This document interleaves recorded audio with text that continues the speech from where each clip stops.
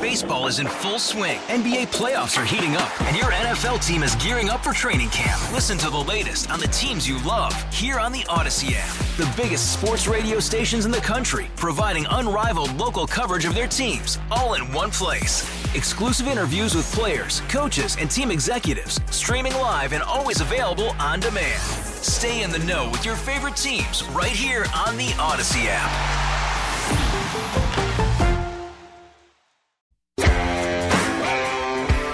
Chris and Amy on KMOX. As I mentioned right before we went to break, Granite City Steel, well, U.S. Steel for a long time. We've just called it Granite City Steel. We had the blast furnace a few months ago. Of the two remaining, one of them was idled, and we get word yesterday that the last one is going to be idled, which is not good news for the town of Granite City. What it means moving forward, we are now joined by Mike Parkinson, mayor of Granite City, on the Quiver River Electric guest line. Mike, we appreciate your time today. How are you doing? I'm doing as well as can be expected, guys, and I appreciate you taking time to talk to me today. So there is confusion. It's 1,000 people who are in jeopardy of losing their jobs altogether. What exactly do you know right now? Well, they sent 1,000 Warren Act notifications to the employees over there. Right now, it doesn't mean that 1,000 are going to be laid off. The 400 that were originally, the 300 plus that were originally laid off, plus looking at approximately 200 more, somewhere in the range of 600 is the likely number. Just devastating news. I got the call yesterday from their U.S. Steel's Director of Government Affairs, and A and B blast furnace both will be completely shut down. And then the likelihood of those ever firing back up are just not good at all. They're still in talks with, trying to sell the plant. And they're also still in talks with the company across the street, trying to get them to purchase that portion of it and make the pellets for the pig iron. So, I mean, there is still some hope on that end of it. But life as we know it here is production of steel will cease forever. And you had mentioned that both A and B furnaces would be shut down. B had already been idled, I believe. And just can you explain the difference between what it means when a furnace is idled versus when it is shut down? Yeah, so my understanding of that is that when it is completely shut down, it all has to be rebuilt in order to be fired back up again, which is not likely to happen.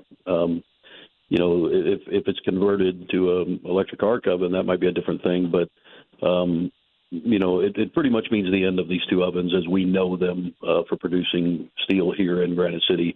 My phone yesterday started blowing up pretty early. I spoke to many leaders yesterday. We do have some good things that we are working on, to try to find employment for these folks that, are just going to be devastated at the worst possible time of the year, if there ever is any good time. But, Amy Elick here and Nikki Budzinski and Jay Hoffman and Governor Pritzker, I talked to him this morning, and we've got a plan through SWIC. I met with Garrett Horner, who sits on the board of directors for SWIC, last night. Jay Hoffman and I sat down with him to do a redevelopment plan to try to get them into SWIC and get some retraining. And then we're hoping to get with an investor today to start a new manufacturing plant here in Granite and get these guys retrained and make them the priority for these new jobs that we're hoping to put in a new manufacturing plant that we're hoping to break ground on real soon. Governor Pritzker called me this morning directly and pledged his support to that as well. So I think we're going to get a lot of bipartisan support to try to get some retraining for these folks and try to find new employment for them quickly. Granite City Mayor Mike Parkinson visiting with us on KMOX. We know that a couple of months ago when that one blast furnace was idled, the excuse given was, well, the auto workers strike, we have to, which we all knew was nonsense. And that strike is, basically over. So what sort of communication have you personally had with U.S. Steel, and what have they told you?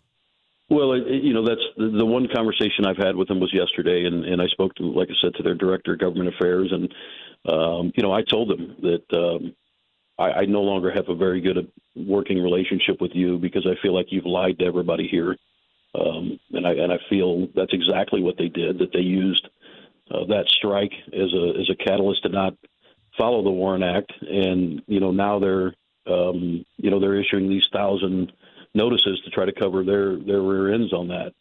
Because clearly the government is looking at it and making sure that they're following the law.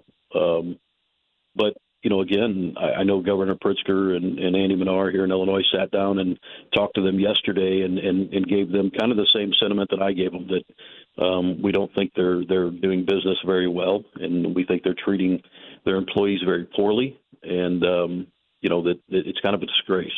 What is the legal recourse, if any? Well, it's hard. I don't know what the government can do.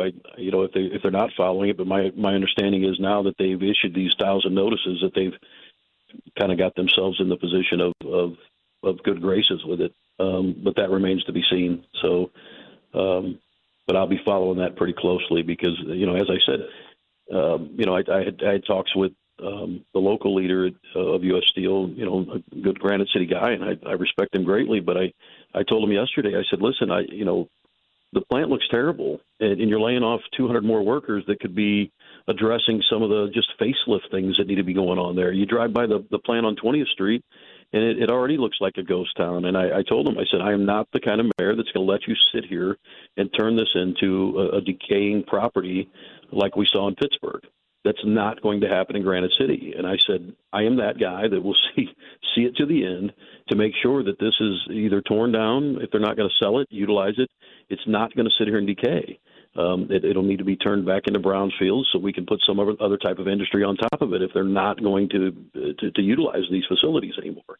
And I was very stern with them and told them that, I don't have any love lost anymore. We're not partners anymore. You have crossed that line with the way you've done business and the way you're treating your employees. So, I'm very hopeful that they will still sell this plant and, put some of these workers, back to work with a better company. Mayor, can you kind of paint a picture for the listeners of what the mill means to the city, whether that means how many of the workers live in Granite City, how many workers are coming into the city, eating, shopping, just what does the mill is a catalyst for in Granite City? Yeah, it's hard to put a number on that. There's all these workers come here every day. We believe the number that live in the 62040 is right around 300. The rest live in the suburbs around the metro. But they stop and get gas. They stop for a beer. They stop for a burger. They Park Grill, Jerry's Cafeteria.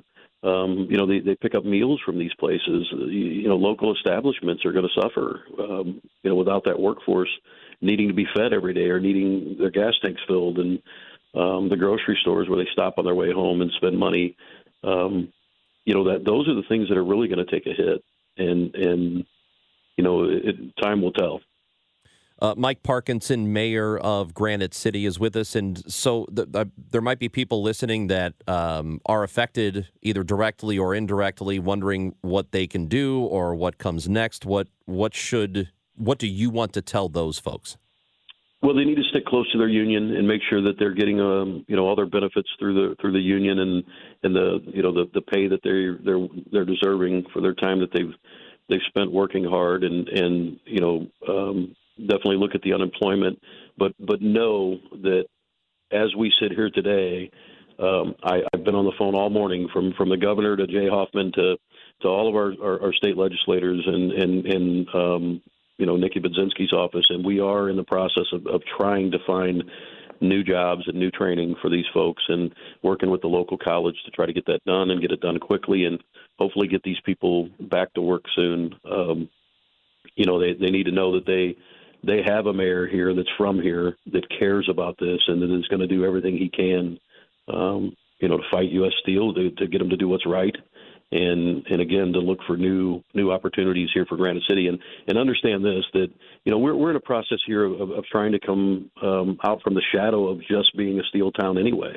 Yep. We are looking for new development. We are developing Route 3 right now. We finally got the family that's owned all the land along Route 3 to offer it up for sale. So we are looking for new industry, and we have incentives and we have programs here. So, any listener out there that's looking for land and business opportunities, come see me. We're open and willing to work with companies and, willing to work deals to get manufacturing jobs here or any other types of opportunities of people that are looking at a place to build their American dream and put people to work.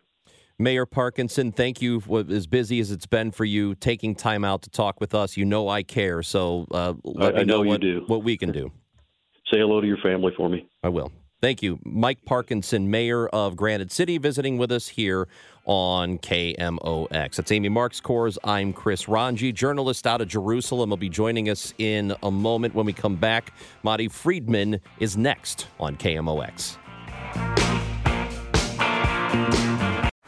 Baseball is in full swing. NBA playoffs are heating up, and your NFL team is gearing up for training camp. Listen to the latest on the teams you love here on the Odyssey app. The biggest sports radio stations in the country, providing unrivaled local coverage of their teams, all in one place. Exclusive interviews with players, coaches, and team executives, streaming live and always available on demand. Stay in the know with your favorite teams right here on the Odyssey app. Hey, Rob Bradford here. I have set out on a mission with my good friends at FanDuel to prove what I have known for some time. Baseball isn't boring. Now I have a daily podcast to prove it with some of the most notable people in the baseball world, screaming baseball isn't boring from the mountaintops, or at least agreeing to come on our show. Players, managers, GMs, and yes, even the commissioner of baseball, Rob Manfred. It has been a constant wave of baseball's most powerful voices. So join the revolution. Subscribe and soak in Baseball Isn't Boring. Listen on your Odyssey app or wherever you get your podcasts. You'll be glad you did.